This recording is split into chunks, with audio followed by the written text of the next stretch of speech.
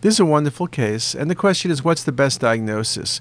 Well, what you're seeing here is the right coronary artery off the right cusp, but then off the proximal right coronary artery, you're seeing another vessel, which is in fact the left main coronary artery.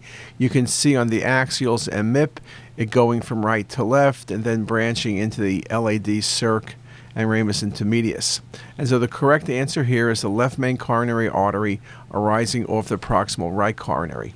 Very nice example. There are a number of different anomalies that can occur, and in my lecture I'll discuss them with you.